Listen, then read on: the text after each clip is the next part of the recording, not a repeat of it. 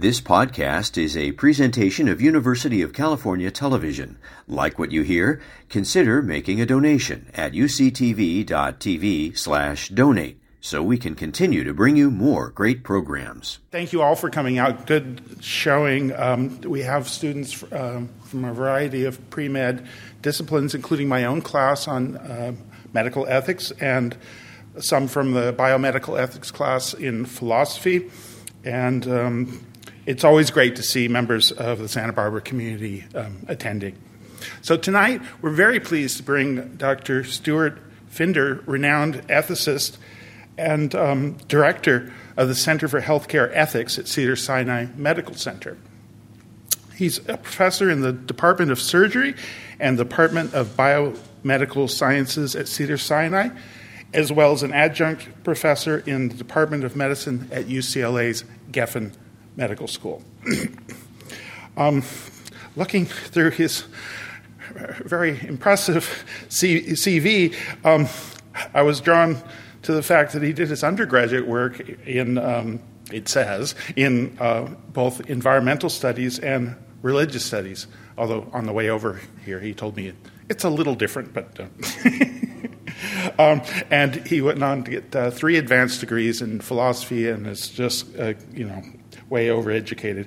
I counted 58 publications, so I'm not going to go through them all. A couple caught my eye. I can just mention one recent publication, 2002, Clinical Ethics Consultants and the Necessity of Not Meeting Expectations.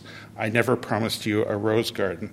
It's a super interesting paper about 6, I guess, understandable, but impossibly demanding expectations we have on clinical ethics consultants.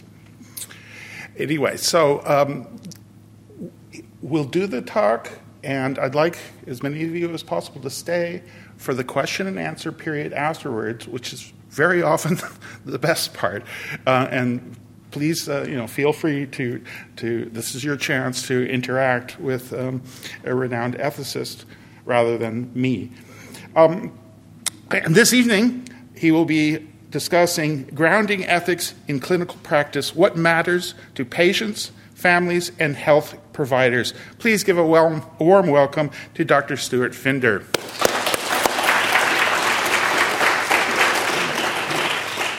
Thanks, Greg. And just so you know, so my undergraduate degree, I went to a liberal arts college where you could pretty much design your own major. So I actually have a BS in God and Nature. And I always like the sign of that, BS, God and Nature. It goes together well. So anyways, thank you very much for that kind introduction. Thanks to the CAP Center for the work that you do in general. Having created this forum, I think, in particular, is a great thing. Having the space for students and faculty and community members to actually engage in conversation about challenging issues that face all of us is something to really be applauded and not to be taken for granted, especially in our current time where there's so much divisiveness and people don't figure out how to talk to one another. So I'm really grateful to be able to participate in this program with you, and especially then thank you, Greg and Dusty, for your assistance in bringing me here and coordinating all of this, and to be part of the other speakers that you've had over the years. It really is an honor. So thank you all very much. Now, with all of that said, I have to make a kind of confession. Here's a caveat. I am a PhD philosopher, and by training, as you heard, I have 2 degrees in philosophy at the master's level as well as a PhD, and I engage in all the various kinds of academic things that PhDs do. But in the 30-plus years that I have been working, I have not grounded myself in academia. I have purposely put myself in the halls of the hospital.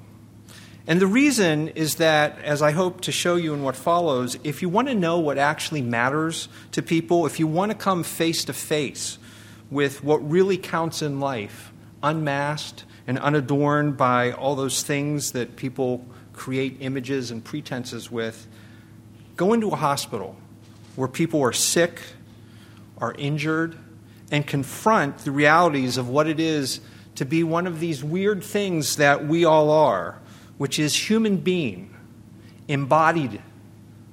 Embodied. Very strange. And yet we always are thinking of ourselves beyond the fact that we are bodies, beyond the fact that we seem to be ending at the surface of our skin. That's a weird thing that we are. And that's what I really want to help you to see as significant for understanding ethics. And so I must begin with a story. It's a story that begins in some ways in the emergency department of a major academic medical center. My slide didn't work so well, I apologize. Although it didn't really begin there, it's just when we typically tell these kind of stories, we'll say, well, it began in the emergency department, even though it actually started somewhere else. It's just our point of contact is in the physical medical environment. Of course, in that environment, that's where you start to find out where the story began. And this is how this story began. It concerns a woman who was coming to the end of her workday. She'd been up on her feet all day, as you can see from this picture. She worked at a restaurant in the kitchen. And it's hard and busy work.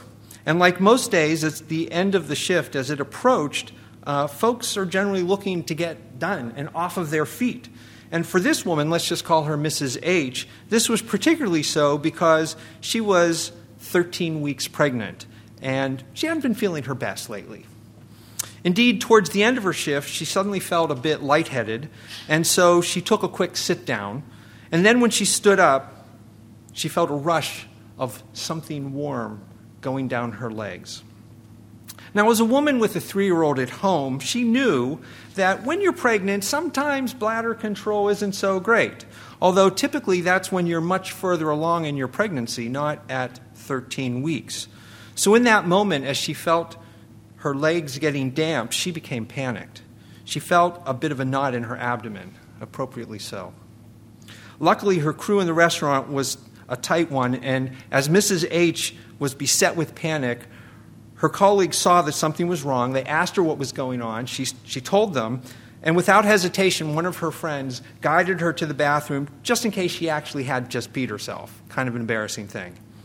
When Mrs. H checked, however, it didn't smell like pee. Her colleagues went and told the kitchen manager, who then told Mrs. H to get herself to the emergency room, quick.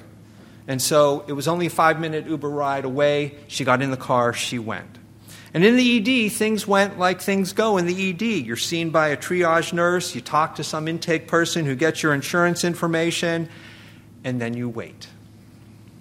Besides the anxiety of not knowing what was going on, actually, there was nothing else for Mrs. H at that moment. She wasn't really in distress except in the unknowing.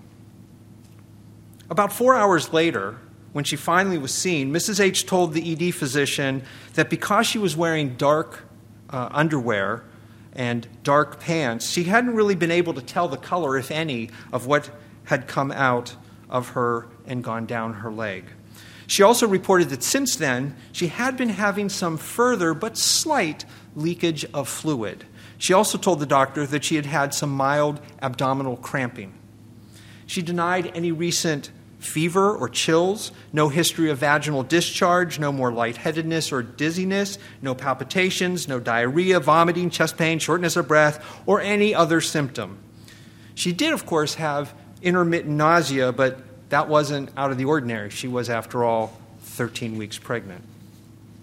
Because of the concern was that she may have ruptured her membranes and lost amniotic fluid, an ultrasound was done. Now, for someone who's 13 weeks pregnant, the ultrasound should look something like this. All that black above the fetus represents amniotic fluid, and that would be good. Unfortunately, Mrs. H ultrasound looked more like this.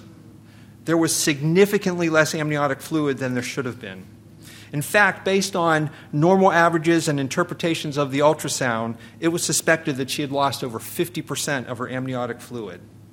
At 13 weeks pregnancy, the loss of that much fluid was a bad sign. In fact, it's typically understood as a devastating sign.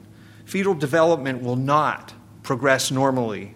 In fact, there's an extremely high likelihood that this fetus will die long before term. In addition, with PPROM, that's preterm premature rupture of membranes, there's a significantly increased risk of developing an infection of the remaining amniotic fluid and the membranes of the sac, the fetal sac, since there's now an opening to the outside world. And with such an infection, because it can be easily absorbed by all that blood vessel rich tissue of the uterus, it can quickly go from local to systemic, and she can become what's known as septic. And if she becomes septic, Mrs. H could die. Sepsis and then death in the setting of PPROM is not one of those super rare, 1 in a million kinds of things. It's something that really can happen.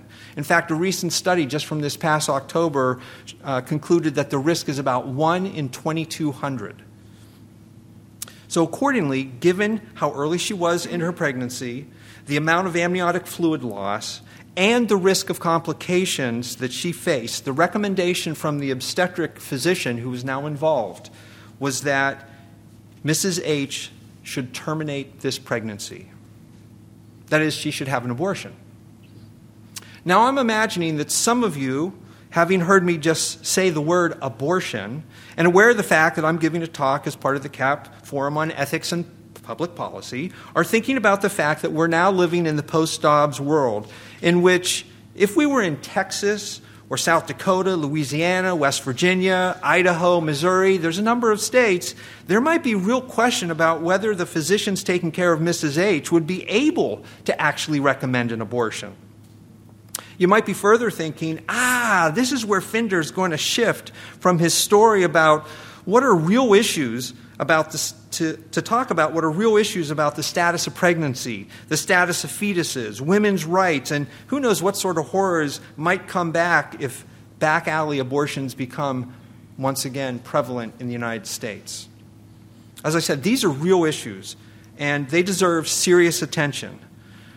But I want to remind you, my concern and what I'm working to bring into focus for you today is ethics as clinically understood, which is different from ethics as politically or conceptually understood.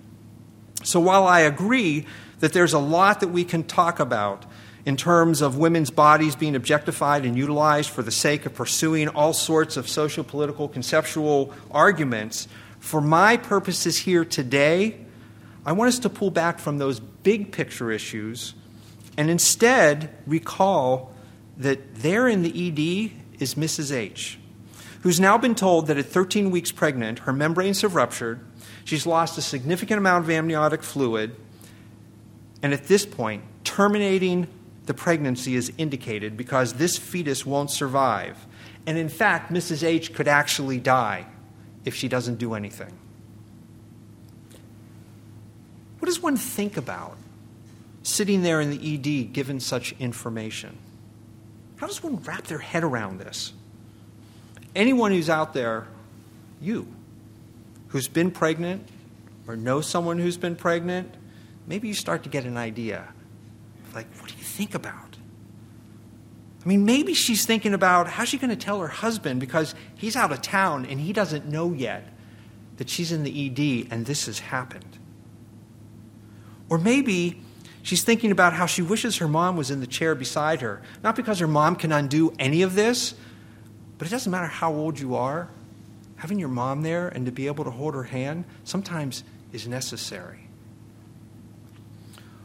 Or maybe she's thinking about that baby. She's already missing that baby that is not going to be.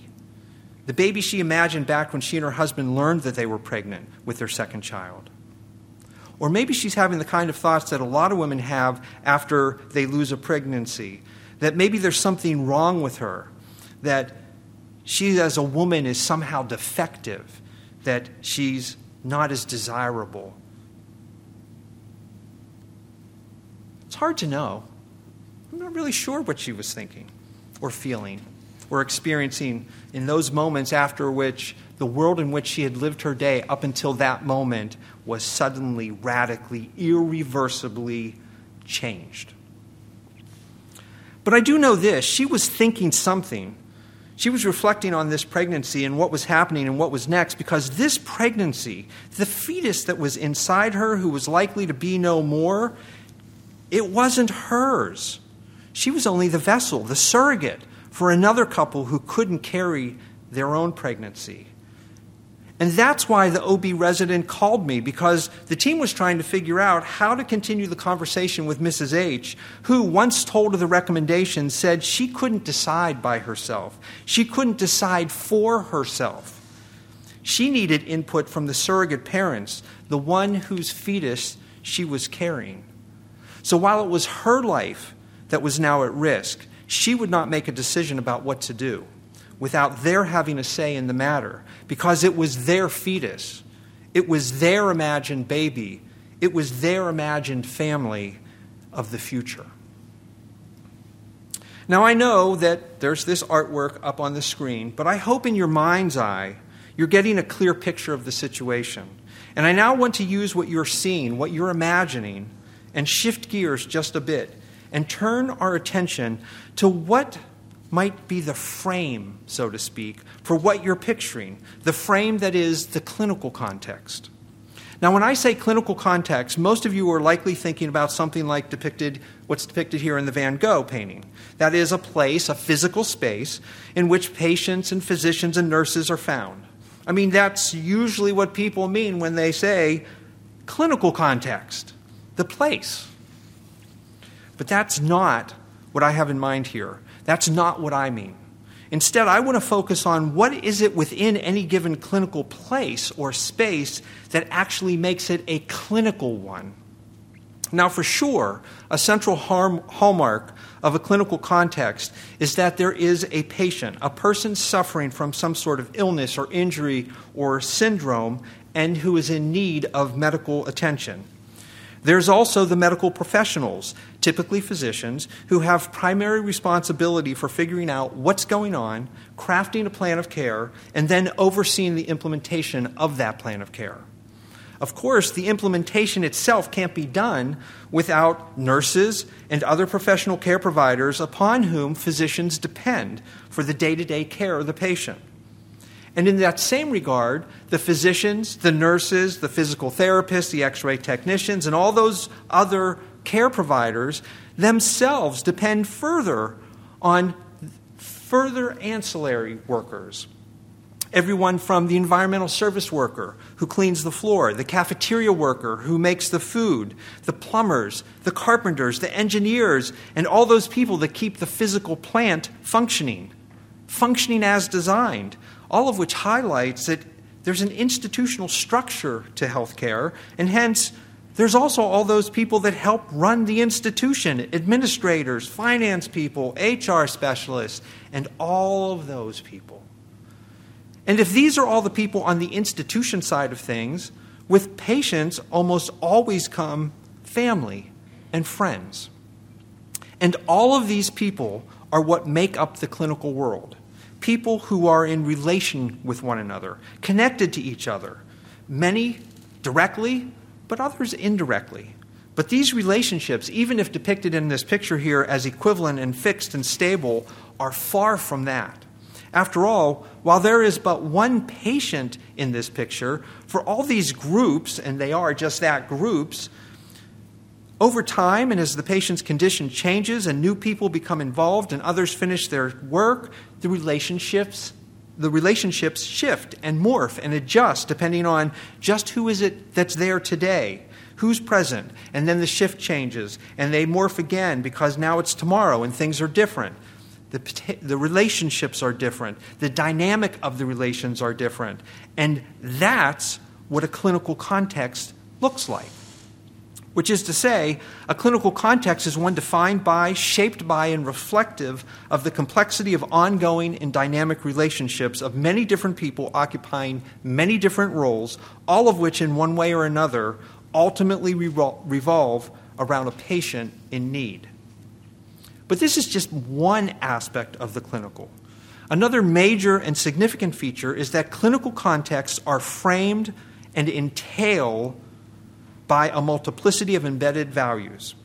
And here, I have to pause for just a moment because while it's generally safe to assume that the language one is using, like me speaking right now to you, is generally understood, when you start talking about values, that's not always the case. After all, when I say, or you read up on the screen, values, we can't be so sure that we're all actually thinking about the same thing.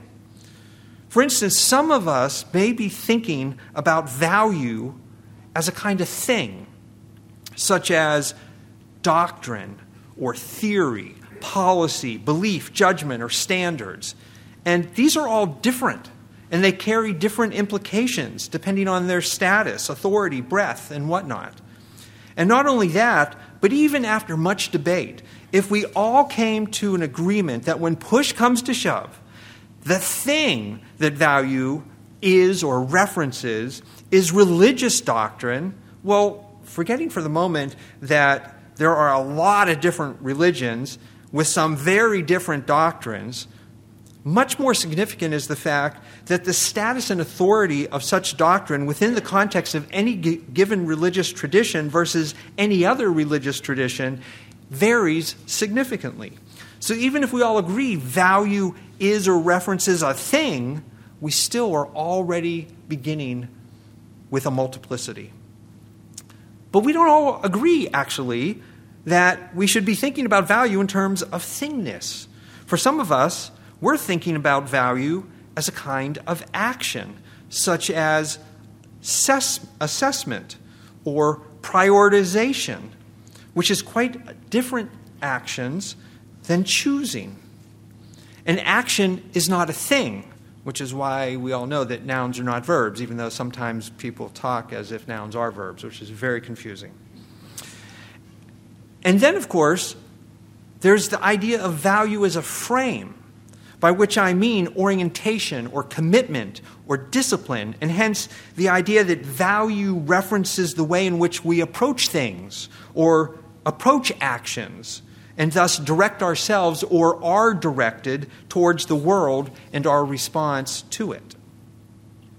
Now, my point in noting these three different ways of understanding what we're talking about when we're talking about value is not to say that these are the only three ways to think about value. It's just to note that in any discussion of value, there's already a multiplicity of meaning present. And I haven't even mentioned anything about the content. I'm just talking about what the word value strikes us as addressing. So now, let's turn to what sort of values are found in, and really what's the source of values found in the clinical context. And here we have to begin with all those professional roles that I've already mentioned earlier that are specific to taking care of patients. The role of physicians, nurses, clinical social workers, occupational therapists, ultrasonographers, the list goes on and on. Each of these roles, with their given traditions, educational requirements, scopes of practice, responsibilities, and so forth, present different perspectives about what is good, what is right, what is fair, what is required, what is forbidden, what is wrong, what is mistaken, etc. That said, the actual institutional location in which clinical care is provided also carries with it a sense of what is acceptable and what is unacceptable, what is to be pursued, what is to be avoided. And what's funny is that institutions and roles are themselves connected, such that a physician who practices, let's say here in Santa Barbara at Cottage, will practice slightly differently than that same physician will practice after completing their residency at Cottage when they come to Cedars-Sinai for their fellowship. Indeed, while in their fellowship at Cedars-Sinai, what they do, how they behave, what they hold up as the norm at Cedars-Sinai might not fit when they do a rotation at Kaiser Permanente LA Medical Center, which is only about 5 miles away.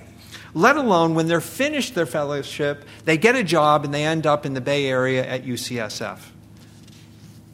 So there's the role, there's the institution, and there's the interaction of role and institution. Right there we have three sources of value. But we're only getting started here because institutions and healthcare professionals are not immune from the cultural milieu in which healthcare takes place and and practices are engaged. That's why healthcare in the United States and healthcare in Canada or in England or Japan or India or Germany or Taiwan, they differ, even when the physicians have all trained in similar, if not the same programs, in the same schools, in the same institutions. And let's be honest here. Economics has a lot to do with this as well, as different reimbursement systems and different conceptions of the goals and processes of commodification and wealth management or capital assessment influence and shape, as well as reflect, what kind of actions are legitimate for physicians to engage in, what kind of actions hospitals should not engage in because they won't get reimbursed. Starting to see some of the multiplicity here? Of course, there's more. After all, local communities also come into play, and these can be fairly fine-grained, which is why Cedars-Sinai and UCLA, which are only about 5 miles apart from one another in West Los Angeles, take care of actually different groups of people, because that 5 miles could be the Grand Canyon, and hence it influences how the institution functions, because who you're taking care of is different. In fact, who works at your institution sometimes reflects who you're taking care of. And so once again, those fine-grained community issues start to affect how things are done in actual practice. And don't forget that diversity of religious tradition that I've already mentioned. And I was only using it as an example, but remember, most people talk about values in terms of religious language, because that's the language that we're most used to in talking about our beliefs and our commitments and our deepest held concerns. And despite what polls may say about religious practice in the United States, it's absolutely the case that religious beliefs are deeply embedded in our culture. And in many cultures, some of them explicitly so. We know that, right? Israel's a Jewish state. Iran's an Islamic state. India's a Hindu state. Argentina's a Catholic state. We also have a deep religious tradition, even if we don't all participate. And if that wasn't enough, if this isn't enough, there in the center is the individual, each of us, with our own particular personal narratives, our own way of living and seeing the world, shaped by our particular upbringing, families, experiences, limitations, and dreams. I, for example, am and always have been and always will be the third and youngest son of my parents. And while I'm blessed to have them both still alive and healthy at 93 years old, even when both are dead, and even if or when either or both of my older brothers are dead and I'm still alive, I'm still the third son of my parents, the one who grew up in Pittsburgh in the house my parents built in 1967, only the third house on the street, which wasn't even paved when we moved in 1968. And I'm a husband. That's why I wear a ring. I'm a father, a grandfather, a friend, a Jew, mostly vegetarian, an aficionado of the Grateful Dead, and a contemplator. That's at least what my grandfather told me when I was 5. And it's not as if when I put on my professional hat, as it were, I step out of my home and into the workplace and all those things disappear. I don't take it off. They're not stored in some secret closet somewhere. I carry them with me. And you carry all of those things about you with you wherever you are. We all bring ourselves with us. Kind of funny thing to say, but then again, speaking the obvious sometimes is kind of funny in an odd sort of way. The point is, this multiplicity of values is to be found everywhere and in everyone, which means all those physicians and nurses and x-ray technicians and phlebotomists and all who provide patient care or support those who provide patient care carry with them their own multiplicity of values, as do patients and their families and their friends. And this is another one of the hallmarks of the clinical context. Because while we may be able to separate and segregate ourselves in other facets of our lives, in the clinical world, that multiplicity is present. It's embedded in the very fabric of the clinic. And as a result, there's something else to note. Clinical contexts are also partially defined by uncertainty, and not any kind of uncertainty, but the most challenging kind of uncertainty, the one that is ongoing, in part because of two really basic elements.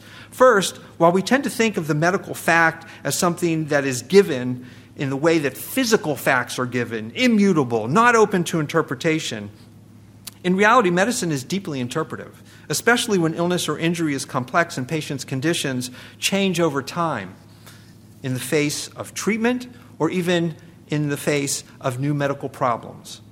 Analogously, patients' ability to know and articulate what for them is acceptable. For instance, what sort of outcome, at minimum, must be achieved for life to be worthwhile? And how much burden is one willing to undergo in an effort to achieve that minimal acceptable outcome? And what sort of likelihood of success must there be to justify such undergoing? These things are not a one-and-done, set-in-stone, immutable, singularly defined matter. Life is all about shifting, moving, responding to what comes next. And so as conditions change, options change, risks change, what counts as worthwhile may also change, meaning at any given moment, it might not be exactly clear what to do. That's clinical life. And all of this decision-making and choosing requires a lot of trust. In fact, it demands trust. But most of the time, those people with whom we're interacting are strangers to us, not folks with whom we have deep and long-established relationships and understandings and shared experiences. Indeed, we might hold on to that image of our physician as someone who's known and taken care of us our entire lives. In fact, they knew and took care of our parents before us their entire lives. And they take care of our children, too, their entire lives. Like there's this mythic image of the physician who knows everything about us. But the truth is, that's not what we actually experience in a hospital. It's different than that. Because for many decades now, hospitals have been institutional and bureaucratic and anonymous. And we see whomever it is that we're assigned to see, especially in the now hospital world in which, yes, we do meet individuals who we may see over some period of time, but those physicians are mostly part of large groups in which whoever happens to be on is who we get to see, especially, again, in the hospital, where it's hospitalists that take care of us, not even the physicians that we see in the clinic in their office. Moreover, many hospitals, like mine, like Cottage, like the UCs, many of the Kaisers, they're teaching hospitals, which means even if this is the physician who you have some long-established relationship with, they're trailed by a pack of trainees, medical students, residents, fellows, who come and go depending on the day, the week, the month, and they're all strangers to the patient, likely never to be seen again. And so it's within the confines of an ever-changing web of relationships in which there are diverse and shifting values and ongoing uncertainty that everyone also is focused on trust that we then have to figure out, so what makes the most sense? And sense-making itself means taking into consideration all of those dynamics and complexities that actually are shifting. What actually does make the most sense for that patient who is at the center of this concern. This is what we mean by the context being clinical. But there's more. Because as complex and dynamic as this may be, there are additional factors at play and at stake. After all, in the clinical context, what makes sense is first and foremost rooted in the facet of patients being embodied things. Meaning the starting point for whatever makes sense is that there has to be some sort of biophysical grounding. If not, whatever the problem, it's not medical. Now, for sure, there have been efforts to argue that the foundations of medicine should not be seen as essentially biophysical. If you're looking for something really engaging to read, or depending on how you are, to put you to sleep, go to the UCSB library, check out this book, Medard Boss. He's a psychiatrist and a philosopher who came of age in the 1920s, who was encouraged by Heidegger's oncology and Binswager's existential psychology, and he makes a really persuasive argument for a primarily existential, not biophysical foundation of medicine. Similarly, take a look at this book by Pellegrino and Tomasma, which seeks to move medicine out from an essential biophysical model. But Pellegrino and Tomasma, just like Boss before them, still acknowledge that there is a kind of primacy to the body, which makes sense because whatever else we are embodied things. And something about that is inescapable, and we have to address it. And if you think about it, the incredible growth we've seen in medical technology over the past 50 or 60 years has been driven by finding better and more effective ways to support injured and dysfunctional bodies. ICU medicine is all about that. There are, of course, some interesting fallouts from all of this technological development in which bodies afflicted by illness or injury that once were unsalvageable can now be pulled back from the brink, so to speak, sometimes even return to their pre-morbid states. As a result, the line between when a body is coming to an end, and hence a person is dying, is now not as clear as it used to be. And that blurring of the line leads many of us to focus more attention on the machine as a substitute for the body, and hence to think of ourselves more machine-like, and hence not to address the experience of us being injured, of illness, and then what makes sense in the face of that. And this itself can create even further blurring, this time between hope and expectations, because we have faith in the technology, which is borne out continuously.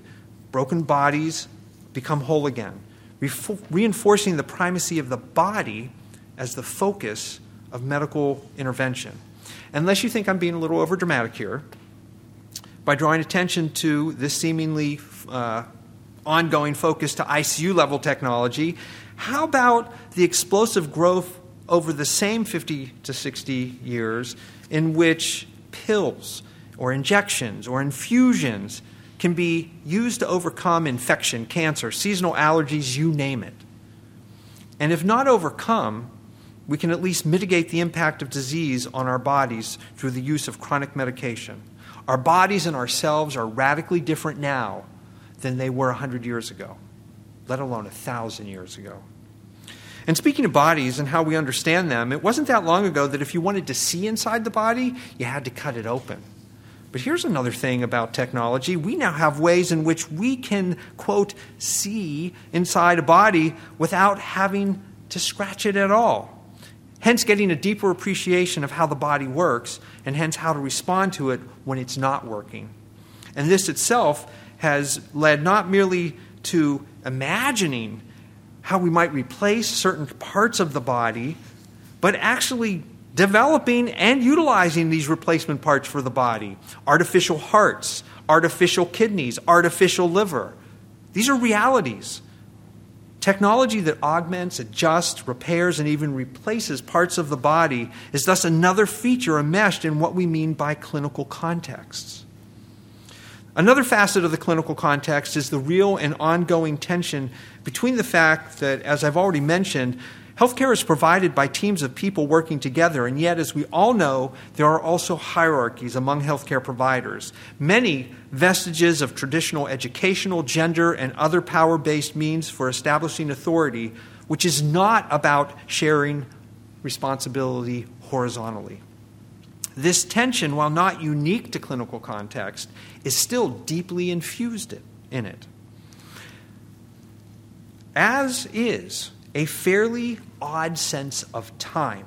Because while we typically live our lives with a really robust sense of the past, the present, and the future, in the clinical context, it's the present that stands out as foremost. Because while knowing the history of what led to hospitalization and what led to illness is important for figuring out what to do, what's even more important is knowing what is going on now, because I have to be responsive to what's now, in this moment, at this point, which, as I've already mentioned, is changing and dynamic. which is to say now at T1 will be surpassed by the now of T2, which will be surpassed by the now of T3, and whatever T it is, it's now that demands attention. Taking care of patients is, in other words, an engagement of living in the ongoing present. We don't live much of our lives actually in the ongoing present. We are able to escape by thinking about the past, imagining the future. But in the care of a patient, you must be focused on that ongoing now. Because if you're not, you can make an error. And these are errors that have consequences, catastrophic consequences. Literally, lives hang in the balance. So doing what makes sense is no easy feat. It's complicated because the content is no simple picture. It's one defined by complexity, ongoing change and uncertainty in which trust is demanded and power and authority intermingle with teamwork, and time is always of the essence and error represents catastrophe. And despite the best of technologies, we're still confronted by the limitations of actual human bodies. And all of that is framed by unfolding and diverse values. And it's within that swirl that what matters comes to make sense. Let me give you another example. This one started on a glorious summer day when, especially if you're a kid, all you want to do, all you really can do, is play. And in this case, that meant enjoying whatever games invented as part of playing in the backyard pool. The thing is, as we all might remember from when we were kids, when you're playing and inventing and enjoying, your attention isn't as great as when you're not. And so the boys didn't hear when their little brother got in the pool too. Nor did they hear as he got deeper in, and then in over his head, and then started to flail because at 3 years old, he didn't remember that all you had to do was hold your breath, kick a little bit, go towards the side. And so they didn't hear as he headed towards the bottom of the pool. Until, of course, he was already there, sunk down, deep. From the reports gathered by the EMTs, that's when they started to scream. And that's when their mother, hearing the screaming, came running and pulled her baby out of the deep end, yelling for the oldest to call 911 while she began to try CPR on her baby. When little Theo arrived at the hospital, he was quickly intubated and started on all sorts of medications to get his heart back working, his body stabilized, and hopefully his brain protected. It was unclear how long he'd been down, and so it was unclear how much time had elapsed since he had last breathed and sent oxygen to his brain. And hence it was unclear how much damage his brain had undergone due to lack of oxygen. But he was only 3, and bodies, especially bodies of small children who are still developing and growing, can sometimes withstand the most egregious of insults. So while expectations were low, there was legitimately some hope. That's why 2 weeks after admission, little Theo was trached. Because if there was to be any recovery, it was going to take a long time. A very long time. Over the next 4 months, there was a little, but very minimal improvement. Theo was able to breathe on his own. He didn't need the ventilator anymore, and his heart rate stabilized. But that was it. He couldn't swallow, couldn't protect his airway, so he remained trached because he had to prevent the saliva and other normal secretions from rolling back down his throat and going into his lungs. He couldn't eat, so a feeding tube was surgically implanted directly in his stomach. He didn't make any purposeful movement. He didn't visually track, didn't open his eyes.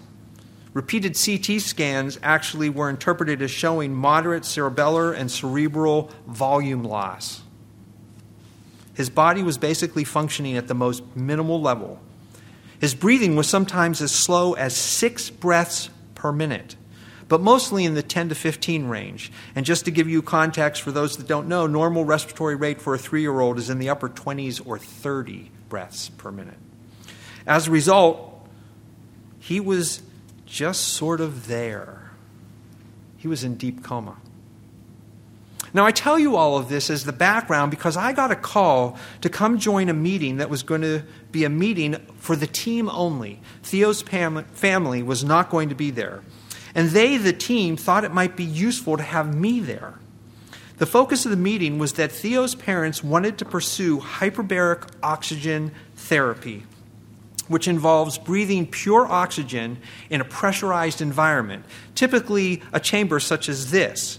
If you've not ever heard about this, hyperbaric oxygen therapy is a well-established treatment for decompression sickness, which is commonly referred to as the bends, which is potential risk of scuba diving if you come up too quick. It's also sometimes used to help with serious wound healing or to assist with fighting infections or carbon monoxide poisoning, anemia, gangrene. It can be used for radiation injuries. It's also sometimes used for traumatic brain injury. But it's not used for anoxic brain injury, and that's the name of the injury that Theo had. Anoxic meaning deprivation of oxygen to the brain.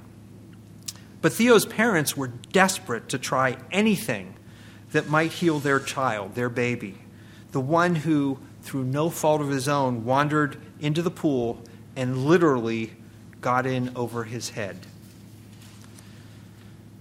That all said, the hospital actually didn't have this kind of chamber, and besides, Theo was now stable in his deep coma state, so he was ready for discharge. So this is what I was learning as I'm sitting in the meeting. They're going through all of this, and as I'm sitting there with the team, I have to admit I was a bit perplexed as to why they want me there. There didn't appear to be any real issues or stakes other than the parents hoping that some technology that's available but not medically indicated might help their child. But we weren't offering it. And the team actually knew that the family wanted this, but we couldn't offer it. So what's the deal? Now, trying to make sense of what was being discussed, I asked some questions like, was there a risk to Theo if his parents pursued this hyperbaric oxygen therapy? To which the answer was, well, from a physiologic perspective, absolutely not. It won't help, it won't hurt. However, because of the way the hyperbaric chamber works, in which pressure is increased 2 to 3 times that of normal air pressure, that's a way to get more oxygen absorbed into the lungs, that extra pressure, given how low his breathing rate was, could actually cause him to stop breathing, at which point he would die. Got it.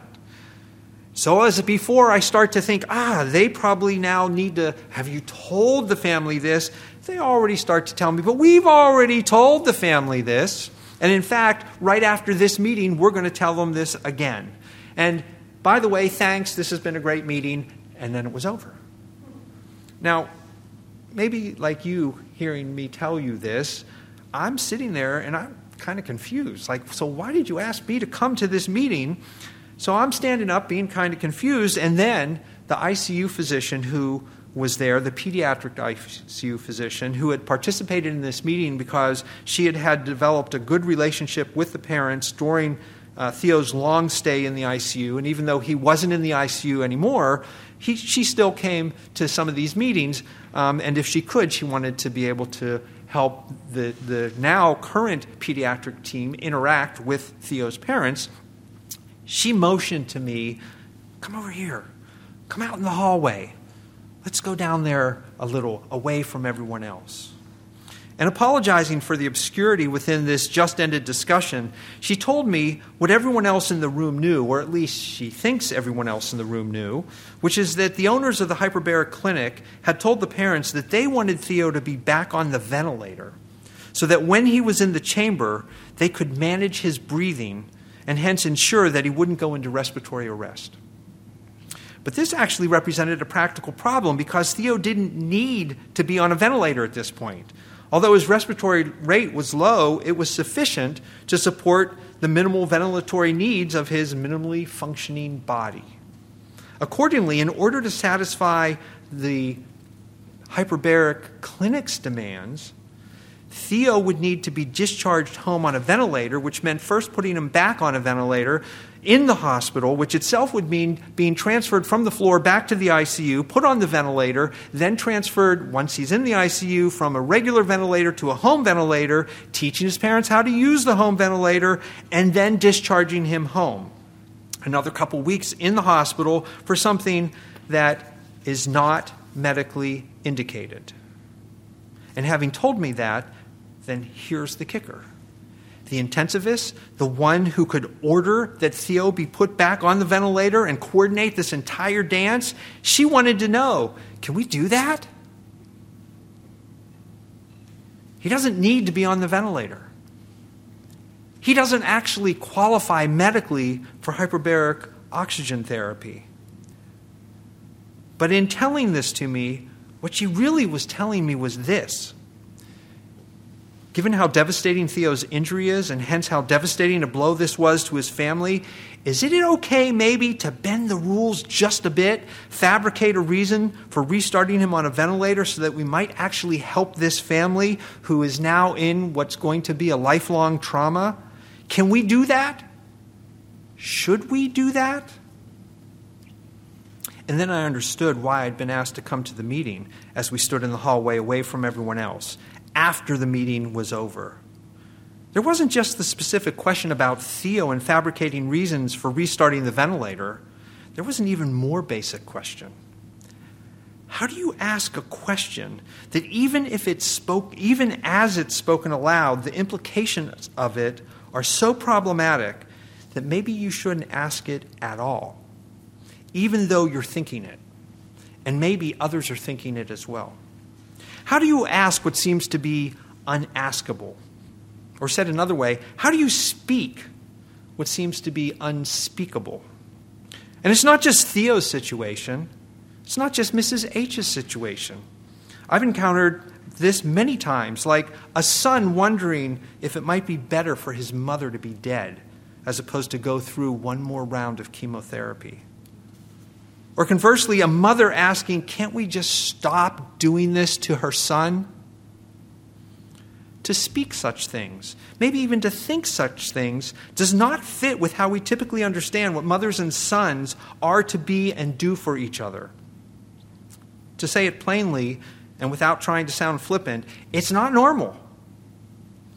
The clinical context, which grounds any cogent sense of ethics, however, is that kind of context in which such thinking and speaking are normal. Ethics in the clinical context thus must be responsive to what actually occurs, to what people actually experience in the midst of facing illness, in the efforts to ameliorate such illness or injury, in the encounter with whatever meaning is unfolding as it unfolds in the aftermath that only becomes real when it becomes real. That's what paying attention to ethics in the clinical context entails. So while these are the sorts of things that people think about when they think about ethics in healthcare, I'm suggesting that you need to erase that from your thought if you're actually interested in ethics as it is experienced. After all, while these make good theoretical frames for academic clarity, clinically, they don't reflect or capture what moral experience presents in that context. You don't know what's at stake until you're there, discovering what's actually going on, which means asking questions, and equally importantly, listening carefully, with intention and purpose to whatever is said or arises, including your own thoughts, your own words. As a kind of methodological point, then, questioning and engaging with others is key, as is being aware of your own commitments and biases, beliefs and values, preferences and stakes, which requires that each of us be willing to critically self-reflect on what shapes our outlooks, what drives or motivates our choices, what, in short, matters to us, not just as an idea, but as action, in experience, as experience unfurls ourselves in it. And this itself demands a kind of embraced curiosity, in which to to be open to the possibility of others' perspectives, others' values, and others' commitments towards and about what they think matters and what we think matters with them. And being willing to set aside, then, our own preliminary views, bracket them, as it were, to see what else there is, what else is present in the confines of its presentation. It's about asking what might seem like obvious questions, but doing so not for the sake of challenging or doubting, but for discovering what I myself and those others with whom I'm engaged might be thinking, might hold as crucial, might be unwilling to give up, maybe even are unsure if they can even speak it aloud. It is, in short, to be responsively responsive, to be responsive to what is present in a manner that takes into consideration the myriad of different values and commitments, including my own. To be responsible, in other words, for what I bring into the situation, but also for what I find to be already there. And this urge towards responsibility, I suggest, is the final ingredient of the clinical context. It's what drives action forward. It's what we all bring into the situation, even when we're the patient, looking to others for help, because the responsibility in which I engage is shared across individuals, across institutions, across families. It's what binds us one to the other, and hence what grounds us, what grounds any cogent sense of ethics. Paying attention to what matters demands this kind of responsiveness to surrender ourselves in moments to what is presented in order to catch and hold and respond in ways that allows each of us, with and for the other and ourselves, to discover now in this unfolding present that is the clinical moment, what will continue to matter as we all move forward. And with that, I want to thank you for your graciousness in listening this afternoon, and I again want to thank the CAP Center for their kind invitation. I hope I've given you maybe just a little something to think about, and very happy to entertain questions, comments, thoughts, disagreements, whatever it is that you would like to pursue. So again, thank you very much.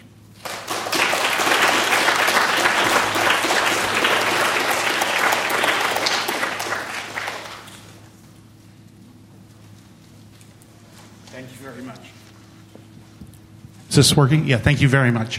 We'd now like to go to questions and answers. Please don't feel shy to ask your question. We have a couple of rules. We want to hear from members of the community, but I'd like to start at least with some of the younger students.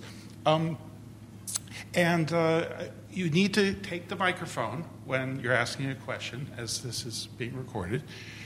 And the other rule is that your question should have a question mark on the end rather than a personal statement. And also, I guess lastly, please keep your questions mercifully short because other people want to ask questions too. So having said that, who would like to ask a question?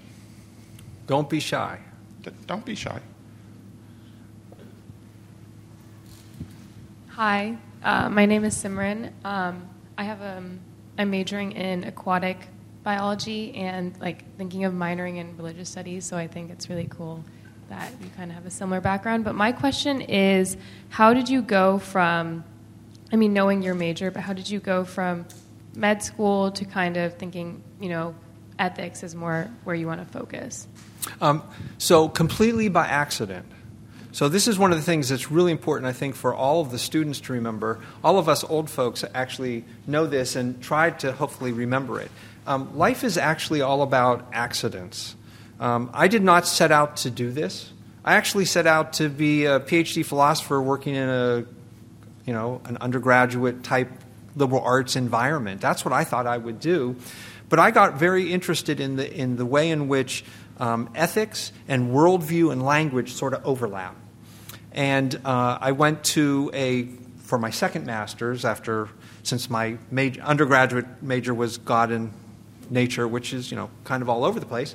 I did my first master's in general philosophy. I went for my second master's in philosophy of language.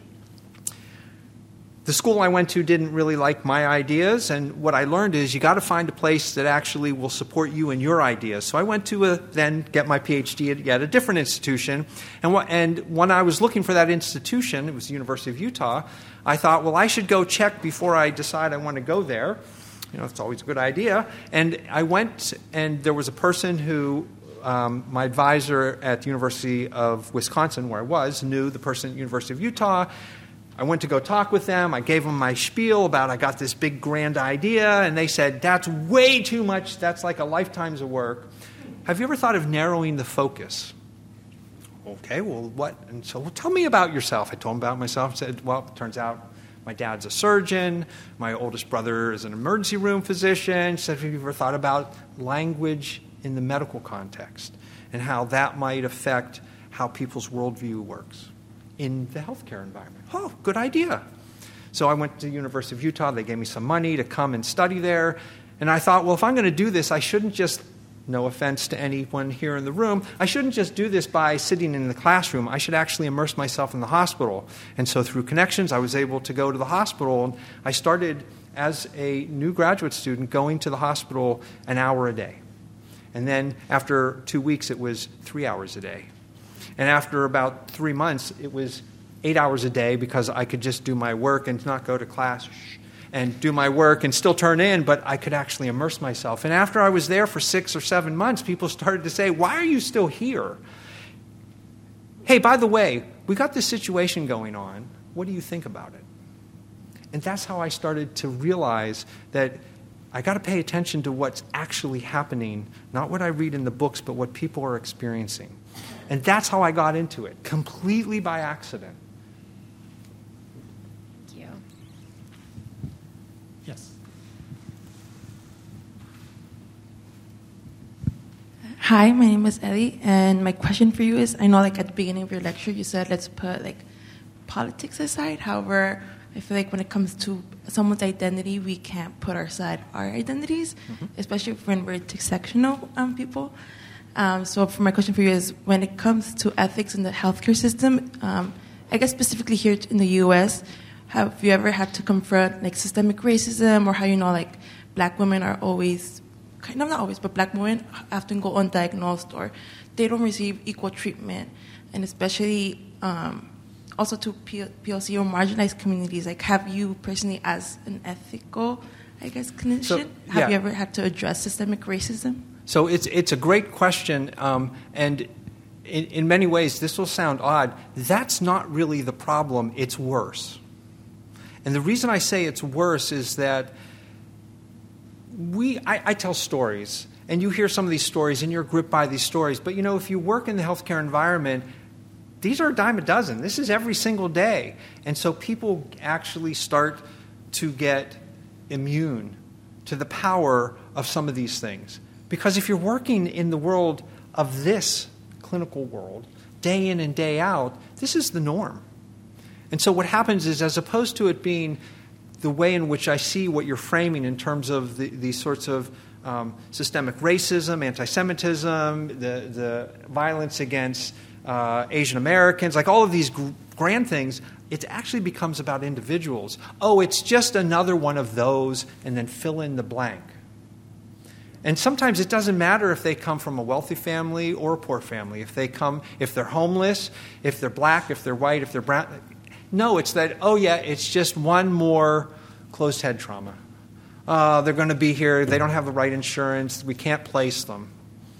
And then you start to see a kind of response to them, not as the individual who is in medical need, but as a kind that turns out to be a thorn in our, I guess I should say, foot.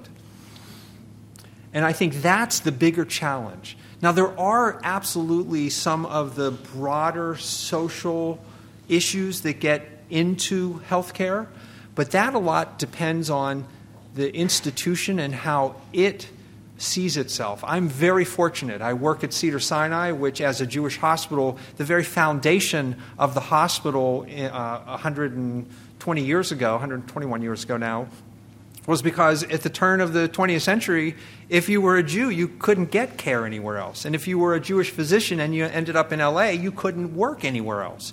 So the very foundation of the hospital is to be open to take care of everyone no matter what.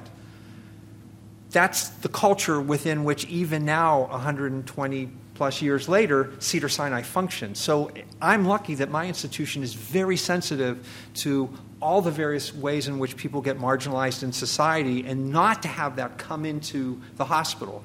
The flip side, though, is just what I was saying, which is, it's just another one of those kind. And it's about the medical problem and how that might affect their placement, the amount of resources that are being used, hence meaning the amount of work that people have to do. And it's like, I got 20 other patients and this family's taking too much time. Those are the issues more than the broader social ones. But again, that's because I work in an institution that works really hard to have solid walls to prevent those kind of broader social issues from coming in.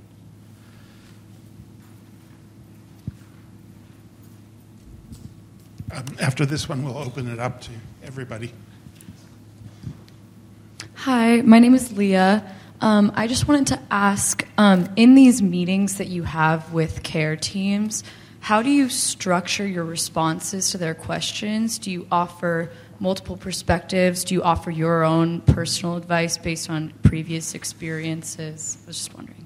That is a great question, and it's going to shock you. I do what I'm doing right now, literally to you right now, which is I try to address the question that you've asked in the way that you've asked it so that it will help you be able to figure out what it is that you're actually asking, which normally has to do with some action that's going to follow. So my job is absolutely not to impose my view. As I said, I can't help but carry my view with me as you carry yours. I can make it explicit. So if there's something that I need to say that I realize it's coming from me, I got to say, look, well, here's what I think, and I can tell you, this is my view, not your view. Do you have something similar? What is it you're asking? Like, my job is to create the space to allow the people whose situation it is to actually speak their view. So I have to respond to what the question is. Thank you. Yes. Hi there, my name's Carrie. So could I just follow up on that? Could you take us through how you were responsibly responsive in those two situations? The first one with the woman who was not sure if she should follow the interests of and the values of the doctor who were acting in her own interest, not in the interest of these parents, but were looking at her as a patient who might turn septic. How did you help bring into conversation the competing values in that space?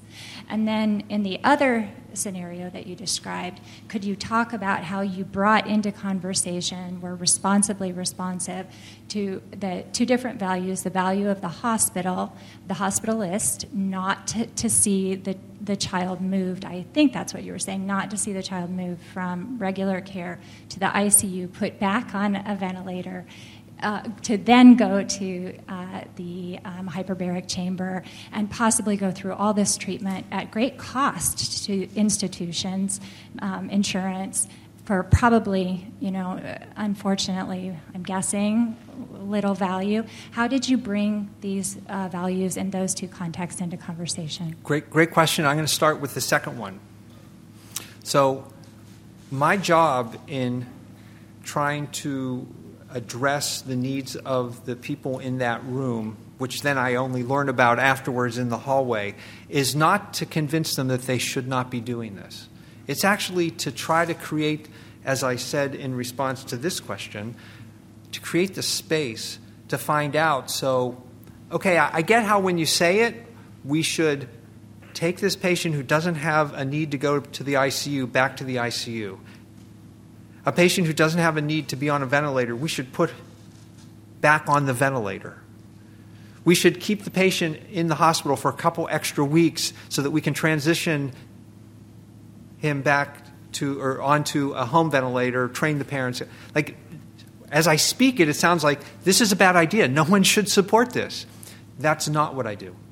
It's actually to try to create now, okay, when this ICU physician is telling me and now I get it, it's actually to try to get everyone back together and say, we actually need to put this up on the table and talk explicitly.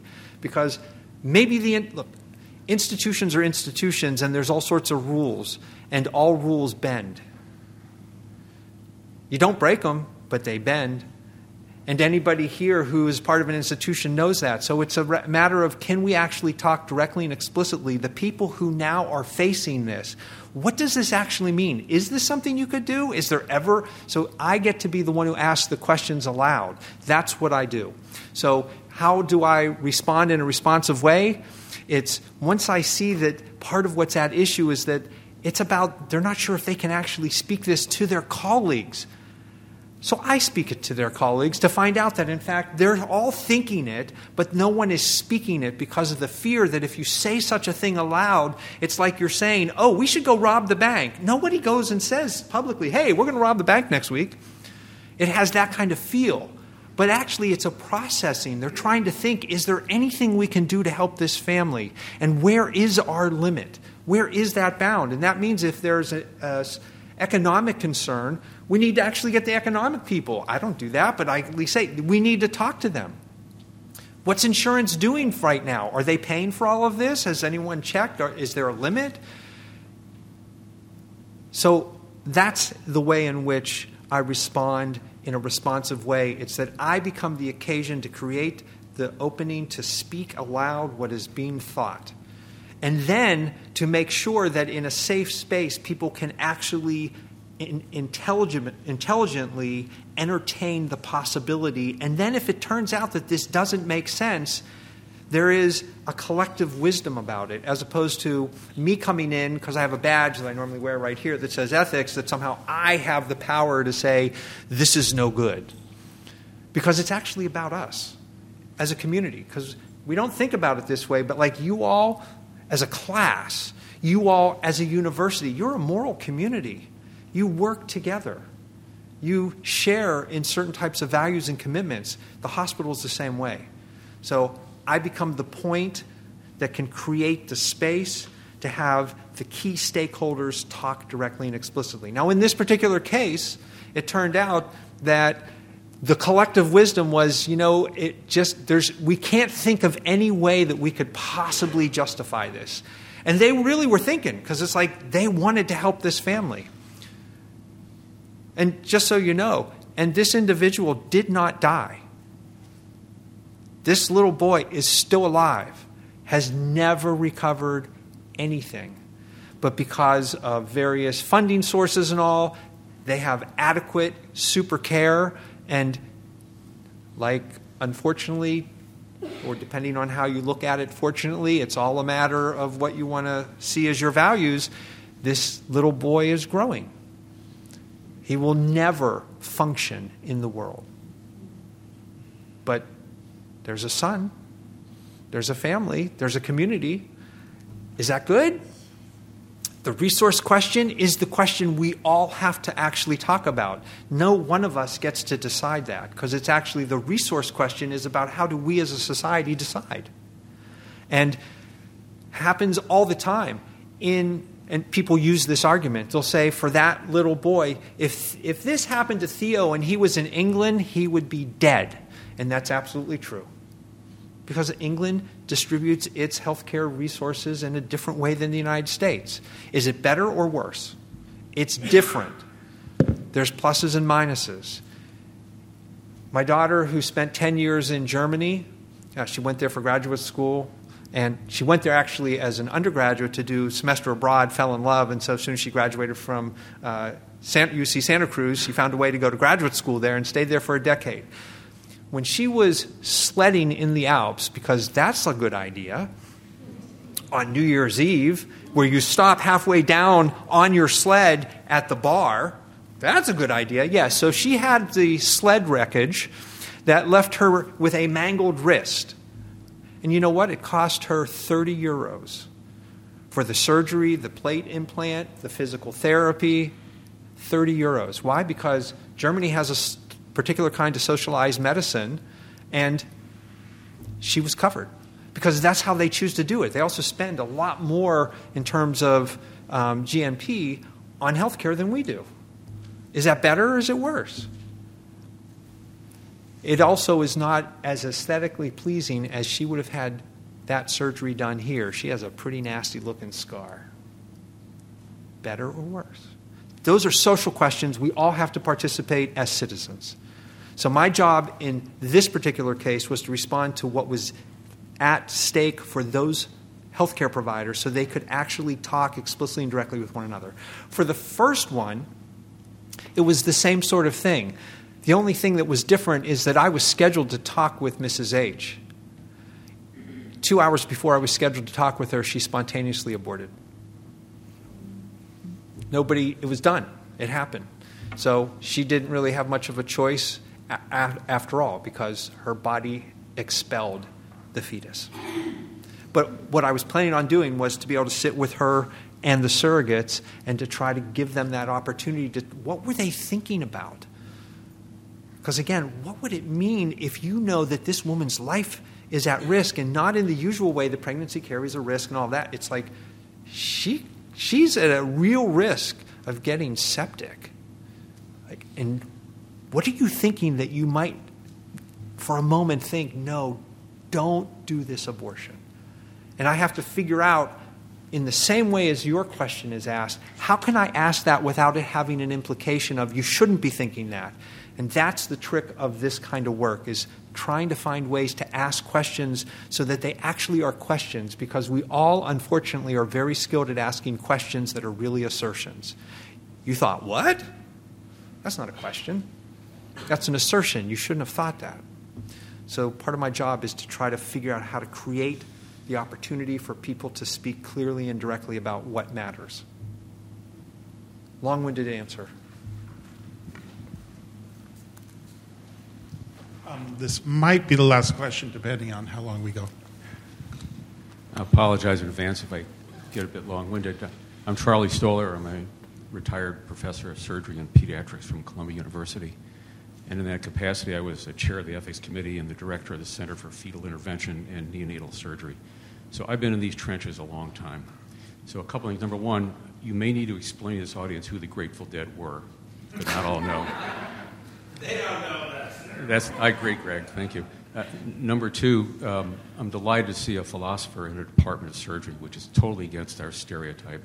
So I congratulate the wisdom of Bruce Gewirtz and your department of surgery and having you intimately involved in their activities. These scenarios you described, I've been there. And it's that experience informs my views on this. I've worked with Professor Jarrett for a number of years now when he teaches medical ethics. It's my privilege to talk about what goes on at ground zero. And that's largely what you're talking about, is how do you actually operationalize ethical concepts. One of the hardest things to understand is learning to be comfortable saying, I don't know. And I've always said one of the hallmarks of a mature healthcare provider, not necessarily a doctor, is being comfortable saying, I don't know, and being okay with that. Because informed consumers, parents in my case, get it. They get it. And I think that's a lot of what you're talking about. I always remind people that the word doctor is a Latin verb for to teach. It has nothing to do with relieving human suffering. And that's what we do. We teach. Yes, we have unintentional bias. Our biases do enter into the teaching because we are trying to guide families to a constructive outcome. But that's what we do. I do have a question. I'm looking at the title of your talk, and I'm wondering, why is it not titled, How Does Clinical Practice in Ground Ethics? Why is it not turned upside down? That's a great question. Two things. One, titles are created because bureaucracies demand them. And sometimes they want titles that are shorter than what you send them. So I can tell you that I had a different title, and I had to figure out how to get it to fit, for what the demands are. You call that the dusting part. Yes.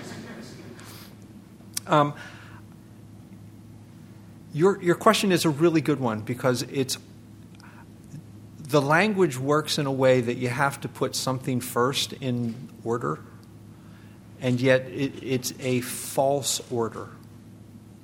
I don't know if there is a preferred way that it should be grounding clinical practice in ethics or grounding ethics in clinical practice, because actually they're deeply intertwined.